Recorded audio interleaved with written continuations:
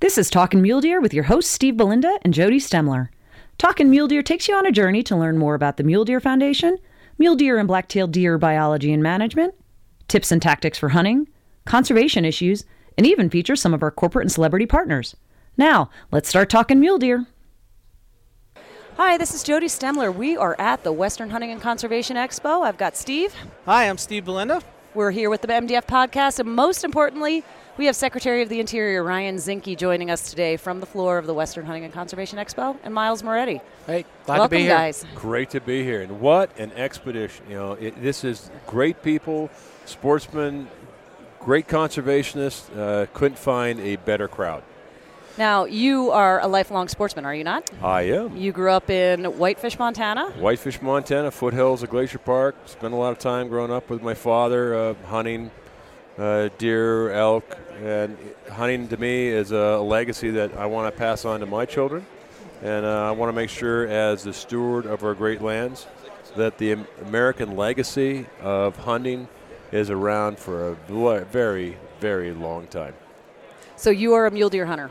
I am a mule deer hunter, and I have to say up front, Montana, where I grew up, has mostly whitetail, but I've hunted some mules, and I look at the exhibits here, unbelievable racks here on mule deer. There are some big deer that come in. There are a lot of great taxidermy at Hunt Expo for sure. And this morning I was wrestling a mule deer in a cage, looking for the chronic waste disease. Look at with the professionals that do it. Great group. But I learned a lot about there. And these guys will get up every day. They'll go out. They'll live trap a deer. And the urban interface of the mule deer has become acute in some areas. And I want to make sure that we have healthy herds. So it's great people. That's right. You were out there with Jake Olson and Miles with Mule Deer Foundation on our urban transplant project. Now, there was a doe in the trap, and I was there, and you were the first one in the trap to go get her. Well, I'd done cows before, branding cows. They're smaller, so it's it's good, but they kick too. Well, usually when I approach a deer, it's not live, but I learned a lot, and I think they do it absolutely right. But also the bigger picture is, to really monitor and make sure we have healthy herds. Yeah. And again, the urban interface, a lot of areas, as we look at where the wildlife corridors are, and now it's time to focus our attention to making sure the corridors, research where they are, making sure they're healthy, making sure the corridors, conservation-wise, make sure that we get rid of the juniper, and make sure that the movement of wildlife is healthy, and big game is really important, multiple levels. Now, Mr. Secretary, it's so exciting to see someone at your level to get their hands dirty, so to say. And, with chronic wasting disease, we're going through that in Montana right now. And, it's one of those things that is going to change the way we manage deer population. It's so refreshing to have someone at your level get in there and understand this from a firsthand. So we thank you so much for that. And we did see those pictures on Facebook, so we know that you were actually in there, not just standing back. So thank you so much for that. Well, I think you learn more when you're out in the front line. Yeah. And you learn a lot more when you actually get your hands dirty. I come from 3 generations of plumbers, so I'm not shy about getting my hands dirty. Yep. But and also talk to the front line. As a former military commander, it's all about making sure the front line has the right resources, the right authorities, and the right staffing and personnel. Mm-hmm. And if you pay attention to the front line and make sure that those guys out there that are doing the job, if they're happy, the rest of the force is happy. And the mission in Interior, very noble mission, but the mission is important enough. You really have to focus on what's going on in the front line. Well, as a former federal biologist for both the BLM and Forest Service, so refreshing to hear you say that, because the years that I worked, sometimes we struggled to have the resources to do what we needed to do at the front line. So we're really encouraged to see you make that commitment. And, that's where the action takes place. That's where we're going to make a difference with mule deer, on migration corridors, with grouse, and all the other species out there that you're tasked with on the stewardship on public lands, and also help build those relationships with the private landowners in the state so that we can manage across boundaries. Well, and you're exactly right. A lot of what my focus has been the last year is restoring trust. I don't like when people don't trust the government. but in many ways the government has not been worthy of trust by the American people. And our public lands belong to the people and not the government. And they also belong to the public for use and not special interests. And so looking at public access, restoring trust, working with people, making sure that local communities have a voice and that voice is heard, making sure the state voice is heard. The federal government should not be in a position of being an adversary. We should be the greatest neighbor ever. We should be a partner, because the issues before us require collaboration between the private landowner, and I'm very respectful of private land rights, but we all have to pull together to make sure issues like mule deer, make sure the corridors, make sure the health of the population, and make sure the sportsman access is there. It's going to require everyone to work together. Absolutely. Now, you talked a little bit about big game corridors and winter ranges. You're signing a secretarial order here today, are you not? I am. Tell us a little bit about that. The secretarial order is focused on wildlife corridors, to making sure the federal, the state, and private landowners all coordinate together. We identify where the big game corridors are. We look at ways to make sure we have public access. We make sure that the state and federal government coordinate the activities, and then work with the landowners in a meaningful and thoughtful way, where we, in the long term, make sure that those wildlife corridors remain healthy. And you look at the urban sprawl even around Salt Lake here. Absolutely, we saw it today. A lot of the neighborhoods that used to have a carrying capacity of a few hundred mule deer, as neighborhoods, expand out, it pushes the mule deer to higher country, and that means you have to be really attentive to make sure that they're not cut off from summer calving to winter grazing areas, and that's where science comes in, and that's all work together. So I have focused my attention and priority on making sure we do our part of working with people.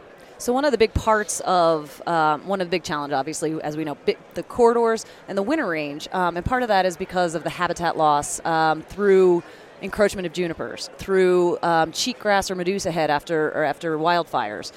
Miles, MDF has been very engaged in stewardship contracting, stewardship agreements with both BLM, Forest Service, and doing some of these restoration areas.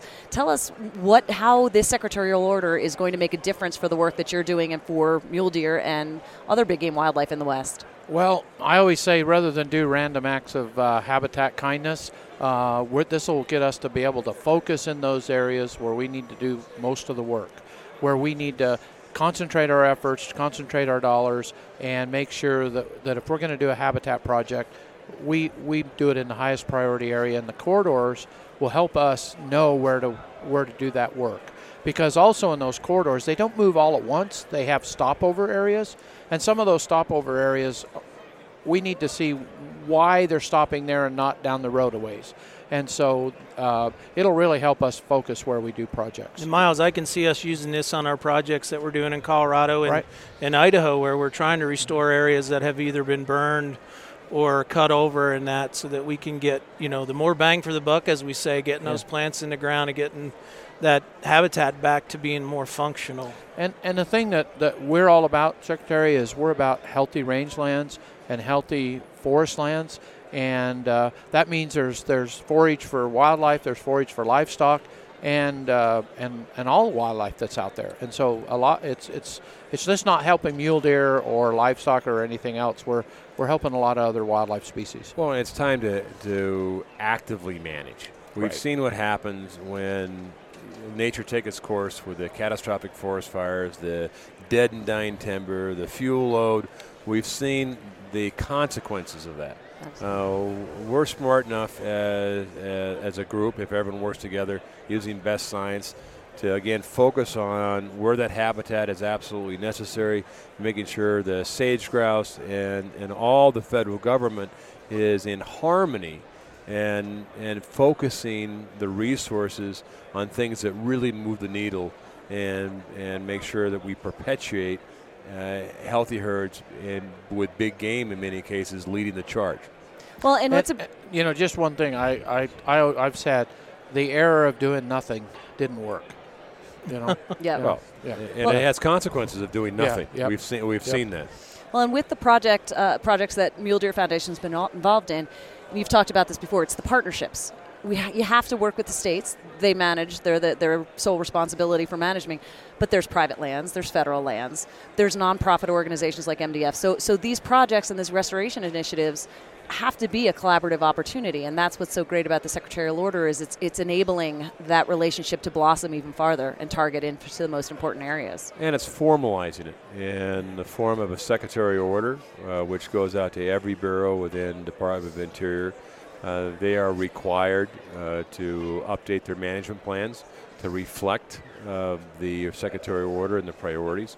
So there's a lot of follow through on our side, not just to sign an order, make sure there's follow through, that the federal government is being the best stewards, as we should, of our greatest treasures. And the greatest treasures are our public lands and the wildlife that habitates within those lands.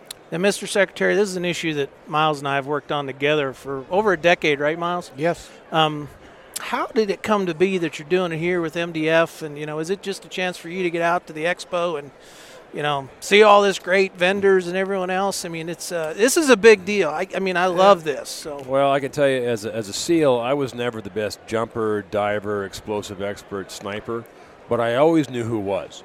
And now as Interior, as I look at really, really good groups that are motivated by conservation, they're motivated by preservation of the species, they're motivated by the sportsman ethic of continuing the legacy.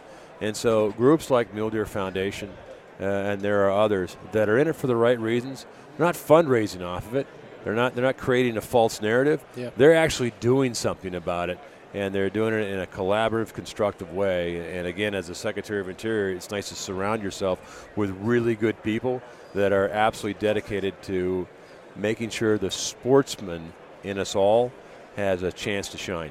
Yeah, and the Mule Deer Foundation does have a memorandum of understanding with the department and the agencies underneath it to work on mule deer conservation. And I know I'm excited, as Miles is to get this into the discussion now. Is how these corridors and migratory pathways can be conserved and there for the use of the species. It's a big deal. It is a big deal, and you go back to the legacy of the mule deer. People ask why the mule deer. Well, Lewis and Clark.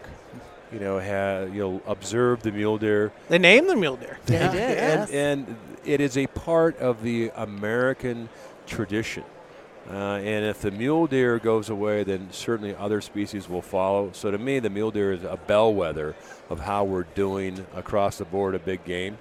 And look at the floor. What's out here is dedicated people that love the outdoors. They like the outdoors experience. You see a lot of kids, which is muley exciting. Antlers flapping around too, so right? good, so good. Yeah, kids. I heard you had a set on earlier too. I did have a set. We have a picture. And I was competition of archery.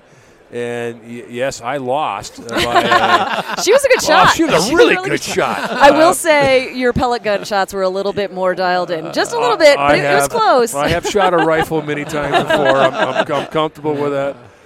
But it's just an honor to be working for a president who is absolutely committed to getting things done. And, I've never worked for a president that has such high energy before. And his guidance to me was win. That's a pretty good boss. Yeah, that's a good when boss. When it says win. And you're used to taking orders like that. Win. I'm used to commander's and making direction it so. and commander's intent win. But also we have a great leadership team around us as well. A lot of the folks in the upper levels of management are from Alaska, from Utah, from Wyoming, from out west. And not that West has everything right, but when it comes to open lands, wildlife corridors, some of the issues that have been problematic recently, it's nice to have a Western sense of making sure we protect the legacy that we enjoy and love so much. Absolutely. Sir, it has been an honor and a privilege to talk to you today and spend the day with you. I'm excited about the signing ceremony right now. Thank you for all you're doing for our thank you for all your service through the years, what you've done with this order, and we hope to get you out on one of these projects out in the field and see how this is going to play out for both sportsmen, the public, and wildlife here in the very near future. Well, next time we'll have to wrestle an elk. That's brave. Yeah. Signing off from the Western Hunting and Conservation Expo. Thank you, Secretary Zinke Miles. Yep, let's be here. This is Pleasure. Jody Stemler. And I'm Steve Belinda, and we'll talk to you next time. Thank All you. right, thank you. Bye. You can read more about wildlife migration corridors and Secretarial Order 3362 in the May-June issue of MDF Magazine, arriving in members' mailboxes in early May. Thanks for talking mule deer with Steve Belinda and Jody Stemler.